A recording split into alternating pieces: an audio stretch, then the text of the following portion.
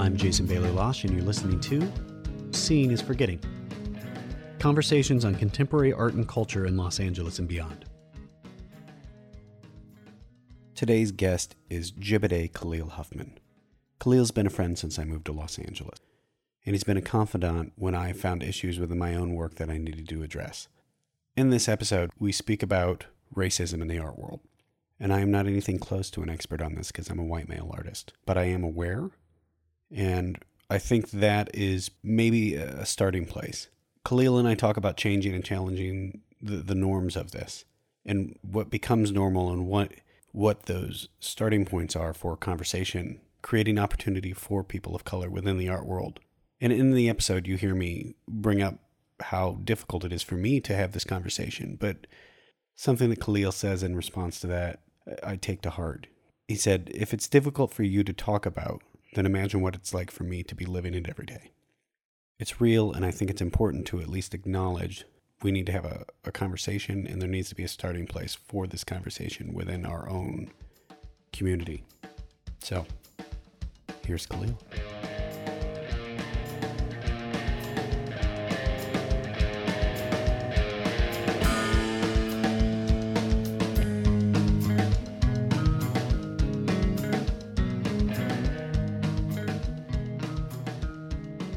Khalil, welcome to the show, dude.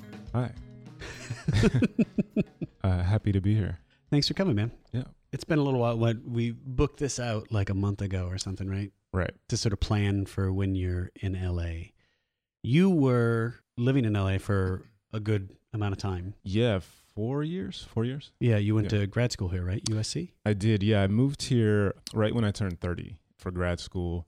I only applied to one place. Are you serious? Yeah. I was like, I can't, because I already did an MFA. I know, this is your second grad school. This is my second MFA.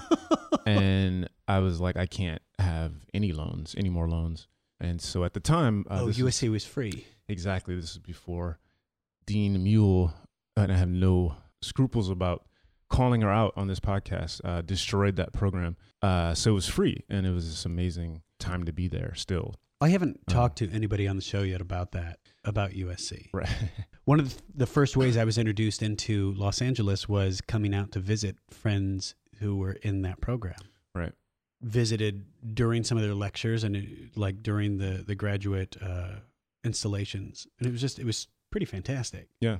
I knew I wanted to come to LA, and it was like UCLA is always the thing, but a lot of people were talking about, this is like 2010, 2011.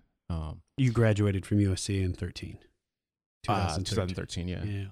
So let's talk. Okay, I guess that's a good place to lead into where you're from. You were born in Detroit. Indeed. Where'd you grow up?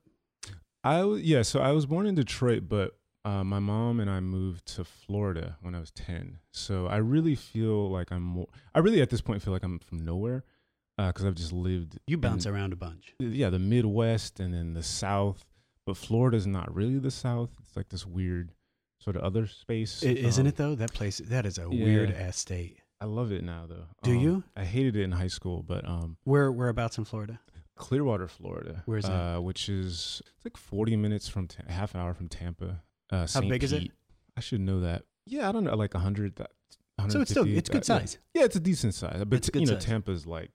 Florida is one of those states I'm always super surprised how many trailers there are while you're driving through like rural communities and the poverty level in some of those areas. It's rough in places. And it's funny because the further north you go, the more, southern it becomes. Really southern. So like, from Miami to Ocala or some, super hick town in the north, it's just so different. I grew up every way in which we drove across the country or I saw the country was through driving. A lot of it was through, like, my dad would take me to motorcycle rallies. Oh, that's cool. Yeah, it was really cool. So I'd be in the sidecar and we go camp, but we drove all over the country for a really long time. So all the communities and stuff, and thus being motorcycles at this age in the 80s and everything too, it was a rougher crowd. So we'd see these communities that are sort of outliers or not necessarily the metropolis. Right. And I'm struck by, even when I go into states today, if you get out of sort of the places with population density, like in North Carolina, the Triangle, Raleigh, Durham, right? The level of it's not always poverty, but just how rural those places are. And how much they strike me being from Iowa and like a really small town, it strikes me like almost like home. Sure. But also very conservative. And you can see why things sort of turn the way they do during elections, or it's intense. Yeah. I mean, it's funny for me going to places like Iowa or Vermont that are, I hate to use the word, but like kind of hick small towns, but where people are liberal. It's like, my parents are liberal in like a small town. Yeah. A tiny little town. Totally. But it's a certain type of liberal too, I will tell you. It is a conservative liberal. So absolutely. I am not that way. Right. I consider myself more of a moderate, though. I'm not like far left. I guess that would be probably wrong. I'm not. My parents would probably say something completely different because I'm always on their asses. Right. But I would say I am not an extremist. I'm not so far to the left that I can't see what the other side is saying. Sure. And having I like the idea of this sort of compromise, but a lot of people in those rural areas are not. You know what it is though? If you're not around it and you don't see it, then how are you supposed to be aware of it? Type thing. Right. So growing up, we had. I've said this before on the show too, I think, but I had one. There was a black girl in my grade, and that was the only black kid in school. Like the entire time I was there, until like this one kid came, Gary, and he was only there like for 2 years and then like left. But that's it. So you're like, yeah, I do not know anything like up to a certain point of like what that experience is to have a friend who is a person of color and have a conversation about that in any way, shape, or form. I was just thinking that's like the art world now. It is like the art world. And we had before we started the show, you and I had actually a fairly long conversation about it. It was nice, but it was also to sort of flesh out some of these ideas we were going to talk about on the show, and whether or not what I was not going to talk about. Yeah, but I don't think. Yes, exactly. Yeah. Well, for those listening, you are a black man. You are a black artist, and some of the work that you do touches on that subject, but a lot of it doesn't also.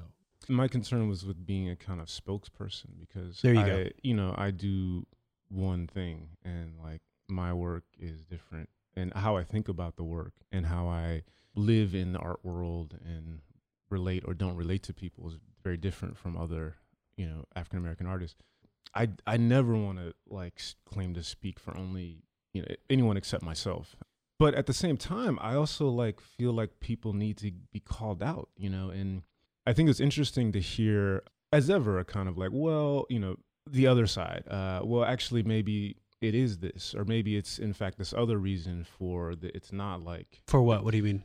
For the lack of numbers shows, of artists of color, that it's, it has to do with finding artists and whatever reason, or you're a gallery that, or there's just like a shit ton of white people in the arts, and the limitation of like how many.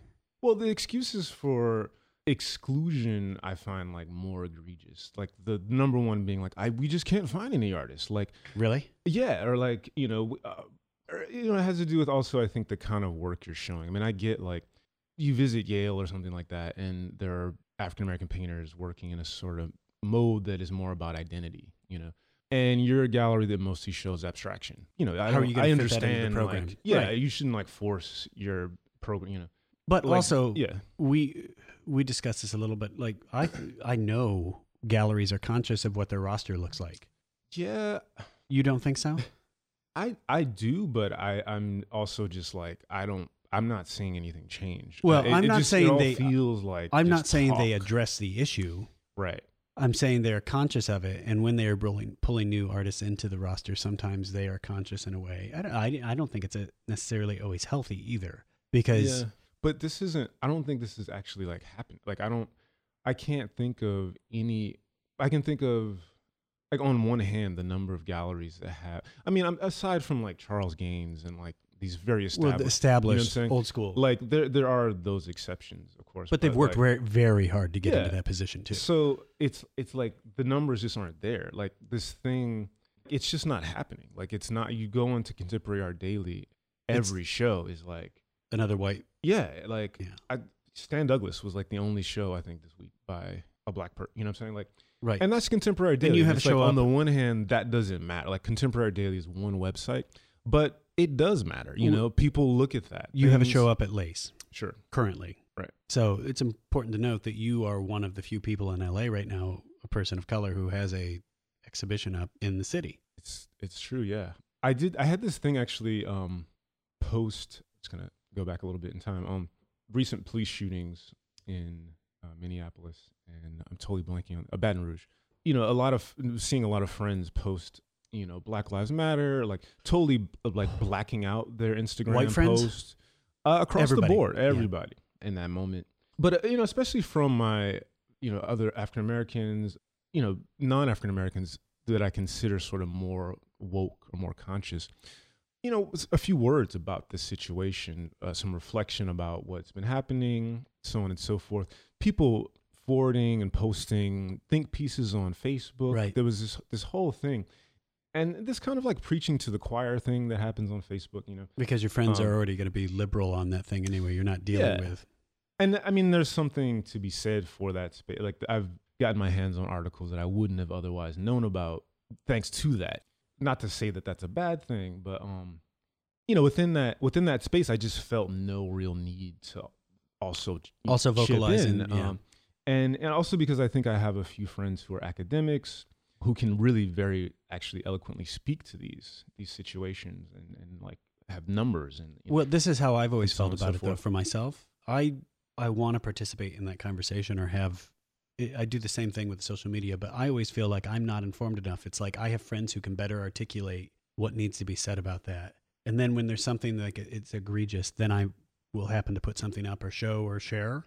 I want to be cautious about how I approach it. And that's just me, because I don't want to misinterpret something that I don't fully understand. Sure. Yeah, no, absolutely. I mean, I think that's default, like to let those academic friends of yours like speak is probably a good impulse. You think so?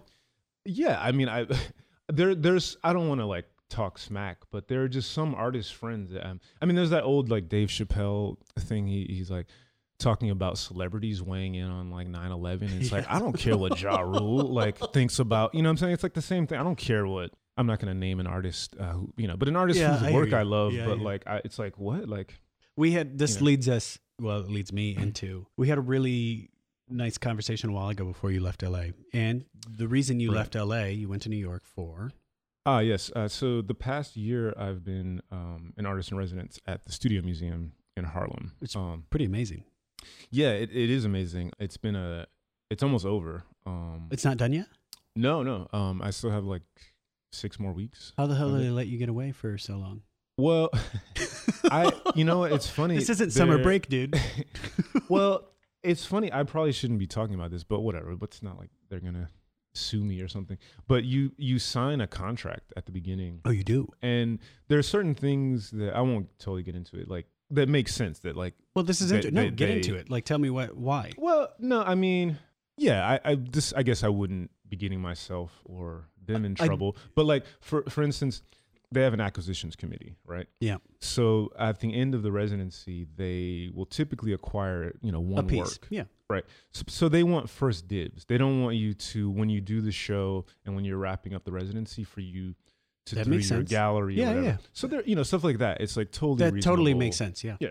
But also in that is a note that you must be in, you know, you must work at least 20 hours a week in your studio, which I don't know if back in the day there was somebody who just wasn't showing up to the studio. That's exactly what it was, by the way. But like, what artist is? I mean, I guess they're like, you know, what artist is in the studio for? I think it's a generalized rule, because some artists, like sometimes I won't be in the studio for 2 weeks, but then I'm in there for like a solid month, and I'm like dead. Yeah, no. I mean, it's a flexible, as long as you're making the work and you're getting it done and it's done well. I bet. I want to know the artist that really fucked that up and didn't go. Right? It was probably, we don't know who they are. Golden. I would guess we probably don't know who they are because they suck. Well, I mean, or it's somebody that just kind of doesn't care. And you could see maybe like a lot of ideas happening outside of the studio, like David Hammond's. I could see him just like not showing up and he's just like off taking walks. Well, it's generating, some of the most amazing work of it's like the past 50 years. I've never done, but not in the studio. Right. I've never done a residency. For one, I've always had a job, and I could never not have a job. And for me to bounce around, I'm just not built that way where I can think about not having a job. I need one. Right. Family issues too, right? So paying bills and all that jazz. But I can't, when I travel, and I travel for extended periods of time now, I can't make work when I'm gone. Huh. I can only make work when I come back and reflect on the things that have happened to me during the travel, and then I'll make some pretty amazing work for myself, like what I think is pretty good. But you don't like sketch or like... I just was on a trip to Europe, and I felt like for the first time years, I think I posted this on like social media, I felt sketching for the first time in probably 15 years. And I used to be a painter. Sure. And I love drafting and drawing. I miss it, and I still didn't do it. Mm-hmm.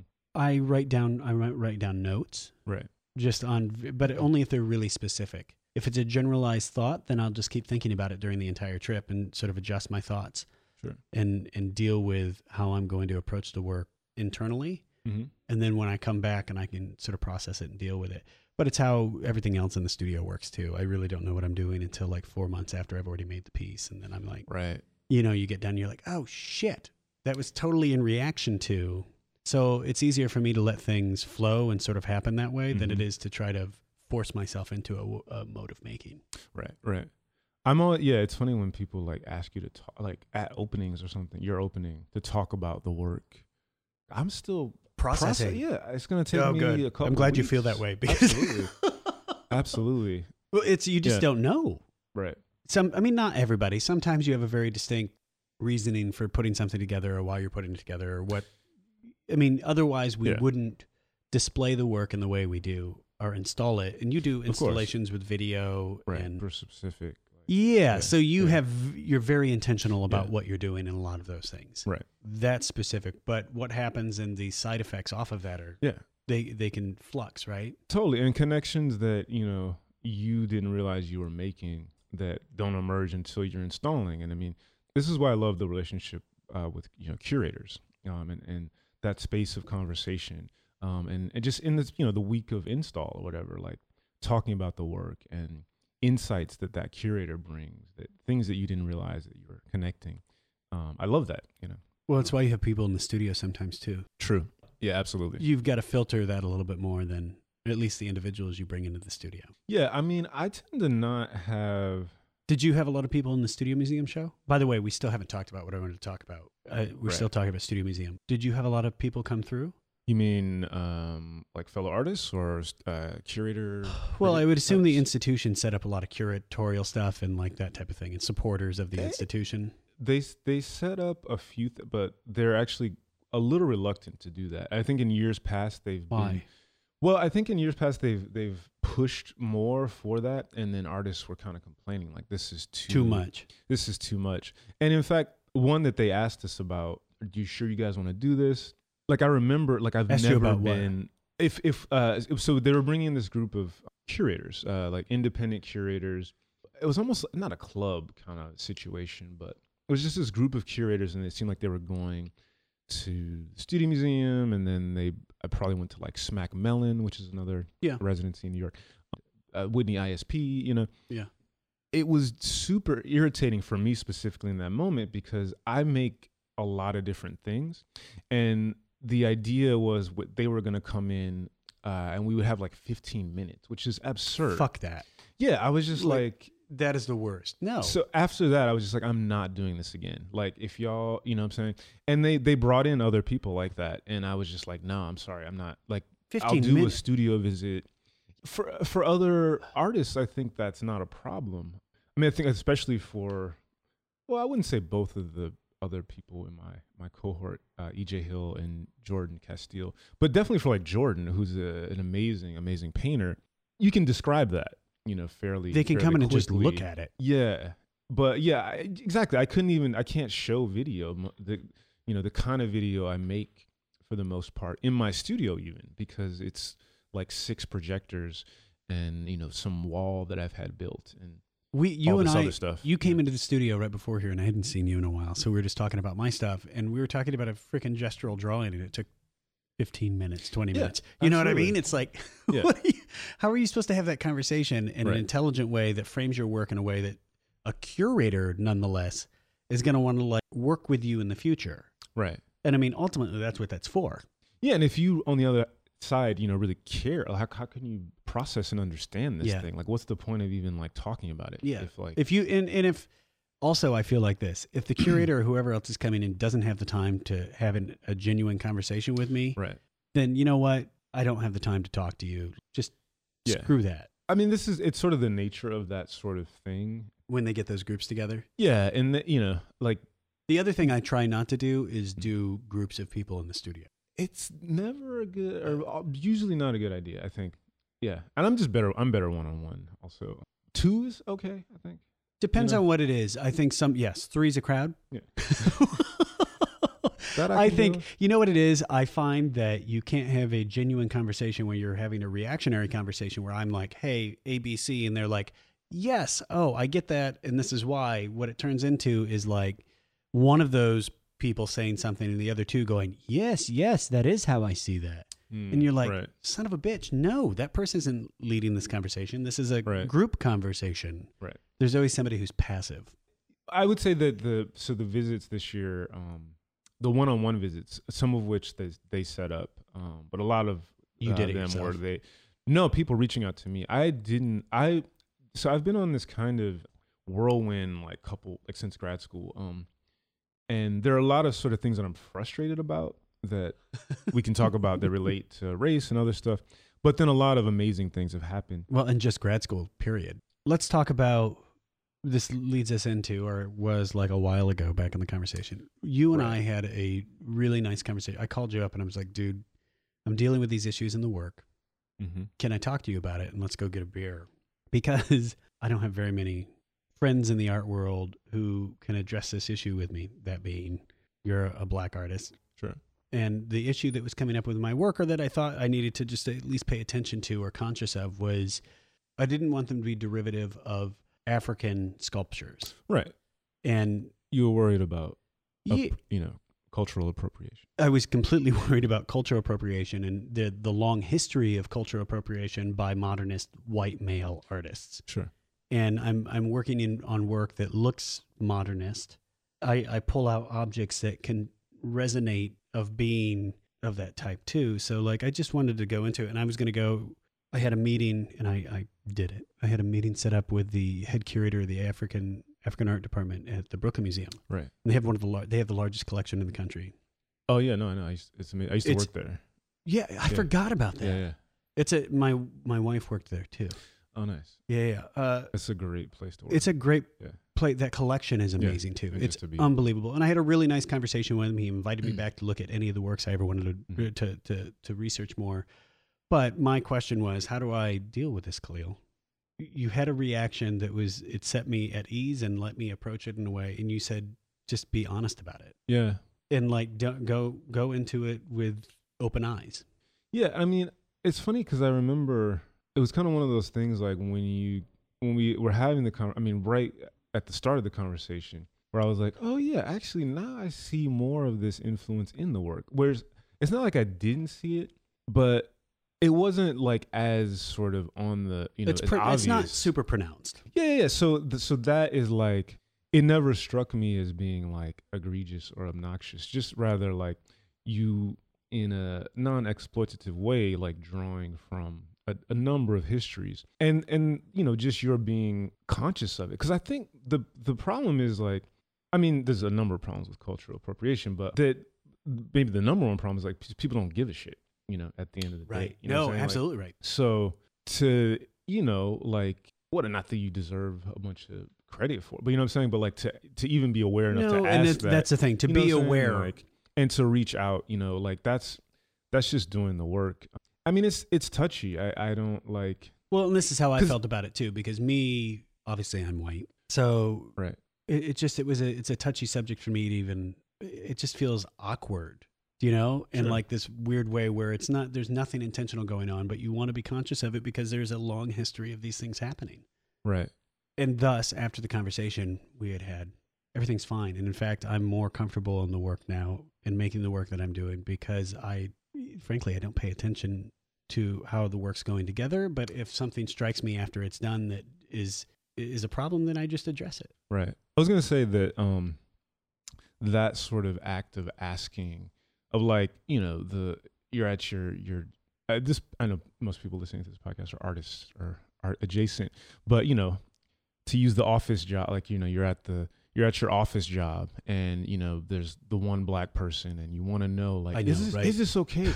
You know, like, don't like ask at the meeting, you know what I'm saying? Do what you did. Hey, like, let's get a drink. Let me buy you a drink. I want to ask you, because people of color, black people, brown people don't want, like, you need to do the work, you know?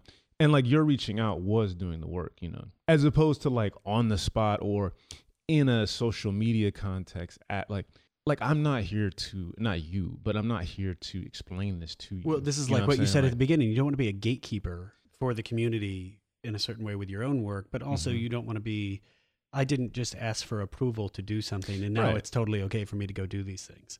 No, it was just about this conversation. Yeah, no, exactly. Like, but that's how I felt about it at the same time too. Yeah, I mean, conversation is good. Like, just artists in general having conversation. I think that a lot of people are afraid to have that conversation or just even broach the subject because it's touchy. Yeah, but you know, it's.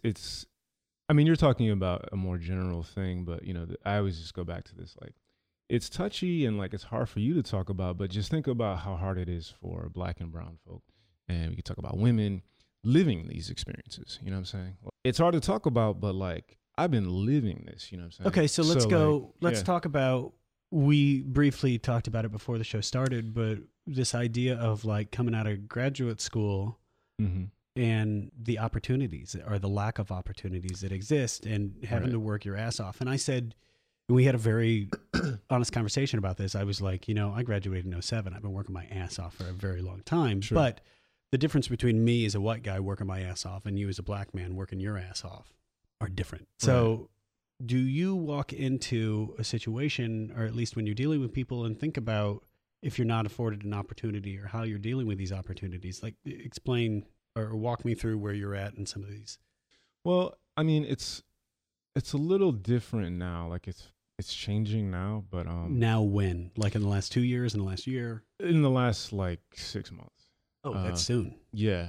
Or the last year. I mean, kind of. Do you think that though, because maybe it's because you've been in New York and you've been in a studio program that's fairly prestigious? Yeah. I mean, that's certainly that's helped. Do you know what I mean? So maybe it's not like culturally changing, but it's changing for you specifically. Yeah. Well, that's one thing. Sort of the current moment is like interesting. That's another discussion. Like being an artist in this kind of spot where you're like, you know, not to get too like into the business or something like that, but like where you don't have a gallery yet, but you're in all these shows where you're having to do the work that a gallery would do. You know, I still asked to. Well, no, absolutely, of course. Like, you know, even if you have you have several galleries, you still do a lot of this work yourself. You know, most artists I know don't have an assistant, but I think it's still a little easier. Like, I get requests from institutions. Like, an institution just contacted me about a group show.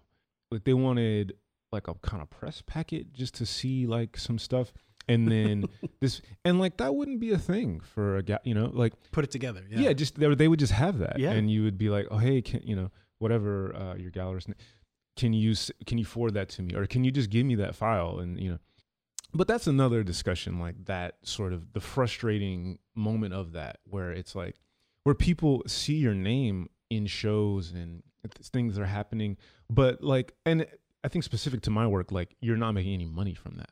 My being in like 80 shows, like, I don't make money from these. You know what I'm saying? In fact, it costs you money. Yeah, indeed, exactly. It costs you money to be in all those shows, right? Exactly. And I mean, in some ways lucky. I don't mean to like complain. There are like maybe some sculptors who will hear this and be like, what? Like, you didn't, that's nothing. But that's me. I'm sitting here judging you exactly. right now.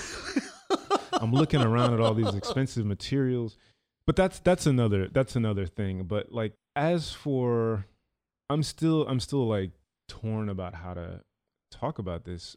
Well, and this is part of the conversation we had before the show started. You were like, I don't know. I always start the show and I ask people, what don't you want to talk about? Right. And it was exactly what we're talking about. But it's like I do do want to talk about it. Because I walk around with often, and when I'm in LA, it's such a weird experience. Because LA compared to New York is cliche, but it's the truth. It's just mellower. So I walk around and I come to LA and I feel so much more relaxed than when I am in New York. But I'm so much like more filled with rage at like the art world. And there are problems in New York and, you know, because of lack of diversity. Yeah. And the things that I would change and et cetera, but like it's different. It's Do you think do you think part of that though is a numbers thing as well too? Because there's many more galleries in New York. Yeah. I think yes and no. I mean, if you were to look at the percentages, you think the percentages would still show New York highly favoring showing people of color and not the same person over and over. Yeah, but my response to that, like, it's a numbers thing is like, at the same time, there's so much sort of potential. Like, I would be terrified to open up a gallery in New York right now because like there's just, not generally speaking, because there's just like this established thing. Right. I mean, you can do this, but you kind of can't go in like all willy nilly. Like you can do that in LA. Yeah. You couldn't. I mean, maybe this is a bad example, but like Night Gallery, like I'm going to open up this gallery in Chelsea and it's only going to be open at, 10 p.m. Right. When to they 2 originally a.m. started. Like that in LA just is like, totally. Like, sure, do let's it. go. Like that sounds awesome. And everybody will go. Yeah. And that the early Night Gallery, like it was so fun going to those openings. I mean, whatever, their openings now are fun too, but way to patch over that. Right. Good job. I don't know. I mean, I guess like here you can get away with more. So I'm kind of disappointed at these galleries. Take more risks. Right. You know what I'm saying? Okay. Like, I totally get you. What do you like? It's just the same thing. Like it's just another small space. You are allowed perpetuating the same thing. You're allowed a certain amount of freedom out here that you don't get anywhere else in the world. So if you're not taking advantage of it, shame on you.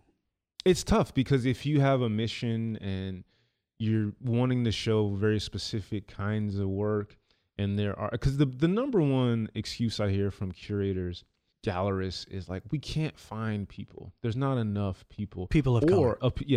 Or like we found some, but they're just making work that deals with identity. That's about blackness or brownness. And they don't want that. They want like an abstract painting. Yeah, they want something like what we talked about earlier. General, which is crazy though, because I mean, it's one thing if a gallery is showing like mostly abstraction, like they just don't deal in the figurative. But this idea of like work that is about identity, where a black or brown body is front and center, that's like about identity, and often it is like in the mission of the work that's in the project of the work. It's about identity. At the same time, it's also just depiction. It's self-portraiture, et cetera. So like, how do you then say that's about identity, and then you have some like figurative Alice Neal, you know what I'm saying? And that's the norm. So this is the problem. This idea of norms that's the norm, and everything else is about identity. Well, it's about, you think, you know what I'm saying? But I mean, this is. And I love Alice Neal, by the way, just to be. All of my work is about identity. Sure. And I think that work doesn't address issues that you know and you're aware of and that you're very familiar with. Number one being you rings hollow. Right. I think it always rings hollow. And if you can't address the issues that are affecting you or who you are as a person and why you're making the work you're making, and it doesn't have to be political in nature, because mine definitely isn't. But if a black man or a black woman is making a piece and it's about their lives, right, then what the fuck? It's an honest piece of work sometimes. It's not necessarily trying to be political in any sense. I mean, sometimes it often is. Mm-hmm. But if it's not, it's just about who they are. So that's an easy out for a curator to say that. I still hear that. Like, and it's crazy. Yeah, and then the other one is just a general, like, but there's not enough people, you know? And when you go, I mean, I was the only, well, male or female, black person at USC at the time. So, you go around to these prestigious schools. It's funny, I feel like Yale has, like, it's, like, popping. Like, there's a lot of people of black, Black specific or what? Well, I just know a lot of, like, there's a connection to the Studio Museum. There's, like, always one Yale. There is? I mean, not formally, but there's seemingly always like one Yale person there. But okay, is this now here's another, we talked about this too. Then you come into issues of privilege. Right. So this necessarily isn't like okay, so that's great. You have a person of color in there, but that fucking person went to Yale, goddammit. They're not coming out of they're not coming out of Pratt. Sure. What the fuck's up with that? Right. Are you only afforded opportunity if you're black, if you're coming from a fucking place of privilege? It helps.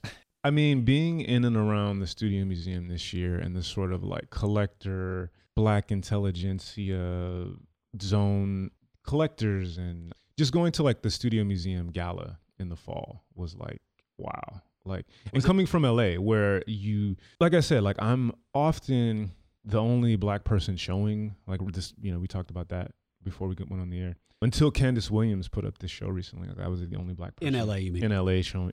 In the world, no. Well, let alone I was thinking in terms of even like group shows, which is another thing that I was like, I kind of want to talk about that. What?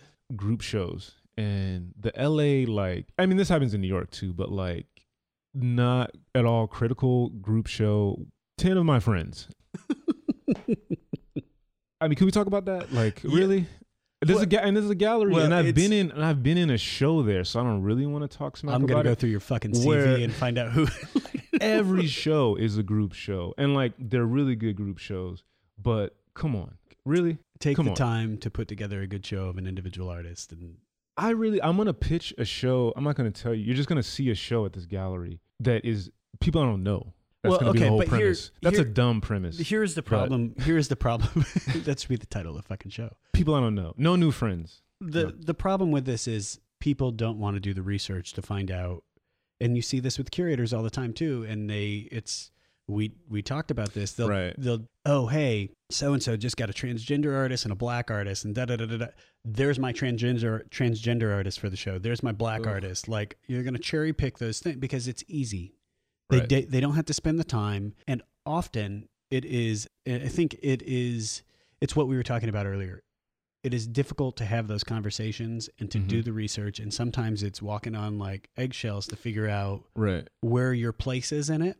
And if you aren't fully informed and you really don't take the time to educate yourself, it's like I understand that fear and the sort of the tension of walking that line, but at the same time, I mean, it's lazy. And like it's funny, I was like talking shit about Contemporary Daily, but I like one of my favorite things is going on this kind of internet tangents where, Contemporary Daily, seeing some European artists you never heard of, showing some space you never heard of, leads to like that gallery's website, which leads to you discovering 5 other artists that you've never heard of. It's the fucking rabbit hole, right? You know what I'm saying? Amazing. Like, so like you're and I'm an artist, it's and like not that hard. But it's not that hard, but also don't you want to be doing that? Like, isn't that exciting to be discovering new artists to like I don't understand. Like, that's crazy to me. Black, white, whatever. Yeah, like we're not exactly. This isn't a color issue. This is like a general. It's like fuck laziness. A laziness issue.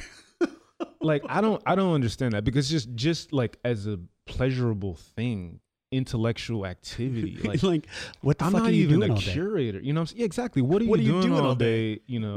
I wanna talk about your poetry. Okay. Do you want to talk about that? Yeah, no, absolutely. You're still writing. You had a book come out last year. Yeah. Sleeper Hold? Sleeper Hold came out in spring 2015 from Fence Books. Shout out to Rebecca Wolf. Yeah, I've been working with Fence since grad school. But let's go back. Grad school the first time. Yeah. So let's go back. You went to Brown. Yeah. So I did. Well, you can go back. Can we go back to Bard? Yeah. So I went to Bard. 2003. You graduated. Graduated in 2003. I was a photo major, but I was basically a photo lit double major. I didn't do a senior project. Wait, is this how you knew Lucas Blaylock? Yeah. So the photo program, we should start you there. and I were introduced to each other through Lucas Blaylock. Through Lucas, yeah. Lucas was a year above me. Yeah, we met through Lucas, came up in the Bard photo program, which is a notoriously competitive one. Stephen Shore was my advisor, mentor, someone I still look to, not formally for. Now it's actually we follow each other on Instagram, and Stephen Shore's Instagram is amazing. It's really fucking good. It's really like inspiring to see like this. He can take a normal shot with the fucking phone and like a random place, and it just is a sort of a gem. Totally. Same with his work, but like takes a very mundane situation and turns it into a compositional class. Yeah, and this the constant kind of engagement with photographic seeing is like inspiring. You know, that he's thinking about these things, and is not like anti-technology. You know, in some way that you might expect someone who would like many people is famously using an 8x10 back in the day. But anyway, so I came up in the Bard photo program, but at the same time I was doing literature and poetry, and I studied with John Ashbery and Ann Lauterbach, who was kind of like Stephen and Ann Lauterbach are my two mentors, my parents, surrogate parents. But I went immediately into an MFA in writing at Brown. It was a free program. In that case, I applied to 2 schools, only 2, Brown and UMass, which is also free. And I stopped kind of making photographs for like the first year, basically. And that had to do with doing a senior project, a year before that. And, this is, as I mentioned, Bard's photo program is pretty serious. So, I mean, my show had like 30 prints. It's like a huge undertaking, mounting them and expensive as well. And expensive, yeah. I went to Brown and just stopped for like a while, and I was why did you decide to go to Brown? Well, I wanted to sort of more seriously engage with writing, and then also I was thinking kind of practically that I would need to teach to support myself. Art was kind of like I could go to art school and like go that route. But what were you going to do for money? Did you go to Brown in a practical sense, thinking that would be more of a way to earn a living? As a poetry professor, yeah, but nothing else. Like that's all you can do with that degree. But a Brown degree in poetry, that's don't sell yourself short, man. You could be like the poet laureate. I could never be the poet laureate because that is it's such a like the most mainstream poetry, and I'm writing like pretty. Is it? See, I don't know anything about. Oh yeah, it's like Billy Collins. Like it's the poetry our parents. And there's been some good like Rita Dove, and I'm blanking on some others, but yeah, I mean, poetry, like the biggest thing for me about that time was actually rediscovering photography. While you were at Brown? Yeah, and not rediscovering photography. A better way of putting it is rather discovering projection.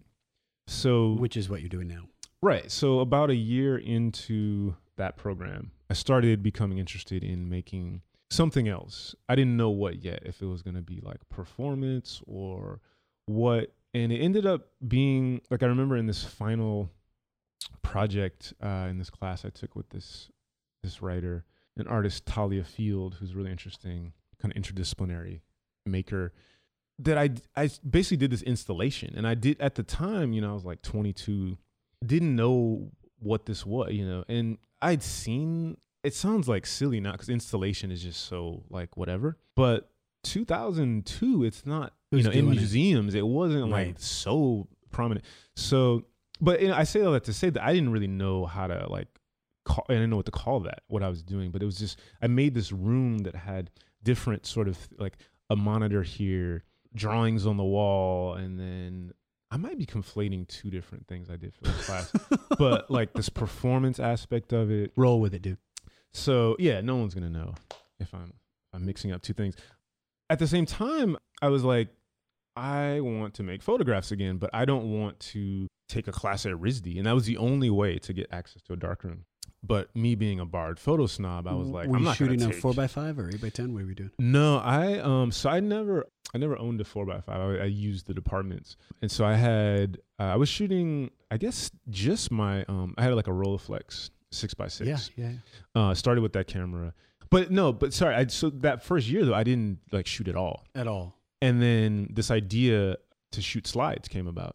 It wasn't even my camera. I borrowed a classmate's 35 millimeter because I never owned a 35 millimeter. Like I jumped in photo directly into medium large exactly, format. And then went into 4x5. So this is all boring tech talk, but I borrowed this friend's 35 millimeter and started shooting slides, and it was just a kind of practical thing. Like here's the thing that I can shoot, take the film to be processed, and that's the end of it. And I was thinking about the work then, not even as work, but just sort of something else, a space in which to think. But then as I started making work for this particular class, which was an interdisciplinary kind of writing, art making course that I talked about before, I just was like, now is the time to really experiment with this and do something with this, like to make up an actual project. I actually don't even remember what a lot of those first pictures were of, but I say all this to say that this very quickly, like, expanded into this interest in projection that until recently, until like 2 years ago, I mean, I was barely making like prints, because that just became the space in which to make things. But out of this very practical kind of time of like, I don't have a dark room, I don't. So what do you shoot with now? So now I shoot with, I actually just use a digital like camera, right? With, I can shoot photographs and video. Are you projecting? Or are you with the like a projector? Or are you doing video? Recently, I've just been mainly doing video. This recent show at Lace, actually, it was like for the first time in, I think since Made in LA, that I've made a piece with slides. I made this new piece sort of about Donald Trump, but not really. That it's just slides. There's slides though that I've made. So when I was first shooting slides, I was shooting slide film, and there were 2000. This is like 2004. Yeah. So you're reintroduced. You go to Brown. Right. You're going for literature. Right. You thought you were going to do this one thing, but it turned back into this love of. Well, art. yeah, sorry. A better way of putting it is that at the same time that I was doing a lot of like more careerist stuff for poetry, sending my work out to literary magazines, I didn't have my publisher yet, but I had already interned for them. So I'd like set that. It was already in motion. Stuff was happening.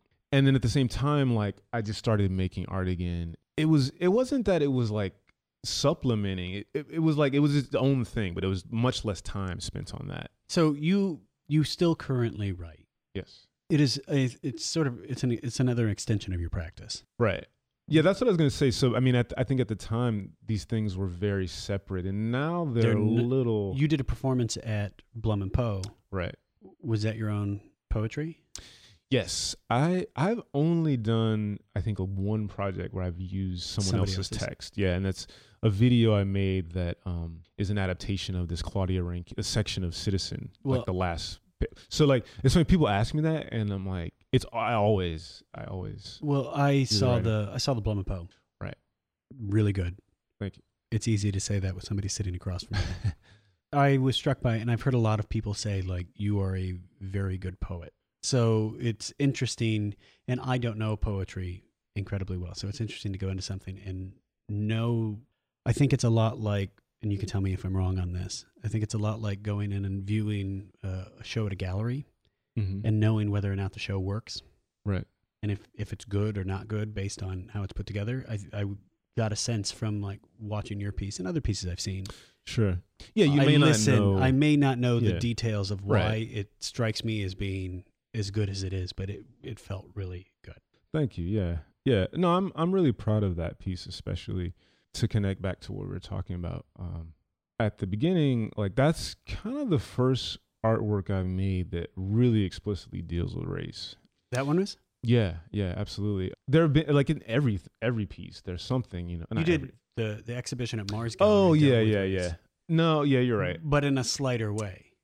Yeah, well, I had the piece based on Citizen, but yeah, exactly. I mean, that's a good example. Like I specifically chose, for people that don't know, Claudia Rankine's Citizen is a book that came out in 2015. You should go like after you listen to this podcast. And, I haven't read buy it. Yeah, you should go buy it right now. It's one of the most like important books of our time. Why? Well, I mean, because it's just great literature. But also it's very timely. It came out, I think, right before Michael Brown. I'm mixing up my timeline. I'm totally wrong about that. But there were these, as it's been happening for a long time, but especially in the past couple of years, these incidents with the police, these very, people dying. And Claudia's project was more about microaggressions, which has kind of become this buzzword or something. BuzzFeed article, top 10 microaggressions, which is not really a thing. That would be funny though. But microaggressions are, for those who don't know, are sort of like less vicious slights. Like it's not like going up to, a bunch of black people and calling them lazy or whatever, like, you know, whatever slur. An example is like when I was going around buying stuff when I was going to college, my mom, you know, took, as every kid does, you go into college, you buy sheets and stuff for your dorm room. Yeah. You know, your parents take you. So we're at like Sears, like getting something. I said, or my mom said, you know, my son, you know, has just got a scholarship. And, you know, I don't have to pay anything to borrow it. And this was all academic. And I had some grants and stuff. But this salesperson's assumption was that I had gotten an athletic scholarship. Because how could you get a... Yeah, because, like, that's the only way that, like, black folk, especially black men, can get into college. So that's a microaggression. This woman was, like, smiling as she was saying it. She doesn't even realize she's saying it. Yeah, and, like, I don't think that woman is, like, maliciously racist. You know what I'm saying? It's so that's an example. Right. So in the book, like, Claudia talks about how Serena Williams, for example, is discussed by sports writers, sports commentators, how they talk about her body and the black body as a whole. This, you know, but the last section of the book it's much more sort of generally, I don't know, existential or something like that. And so I adapted that in this video. So it is about race.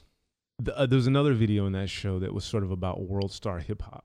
It's a little more subtle than the mantra piece, the performance, which is like me talking about the police, you know. I feel in performance, though, you're able to get away with things differently than you are in like putting together a show at a gallery.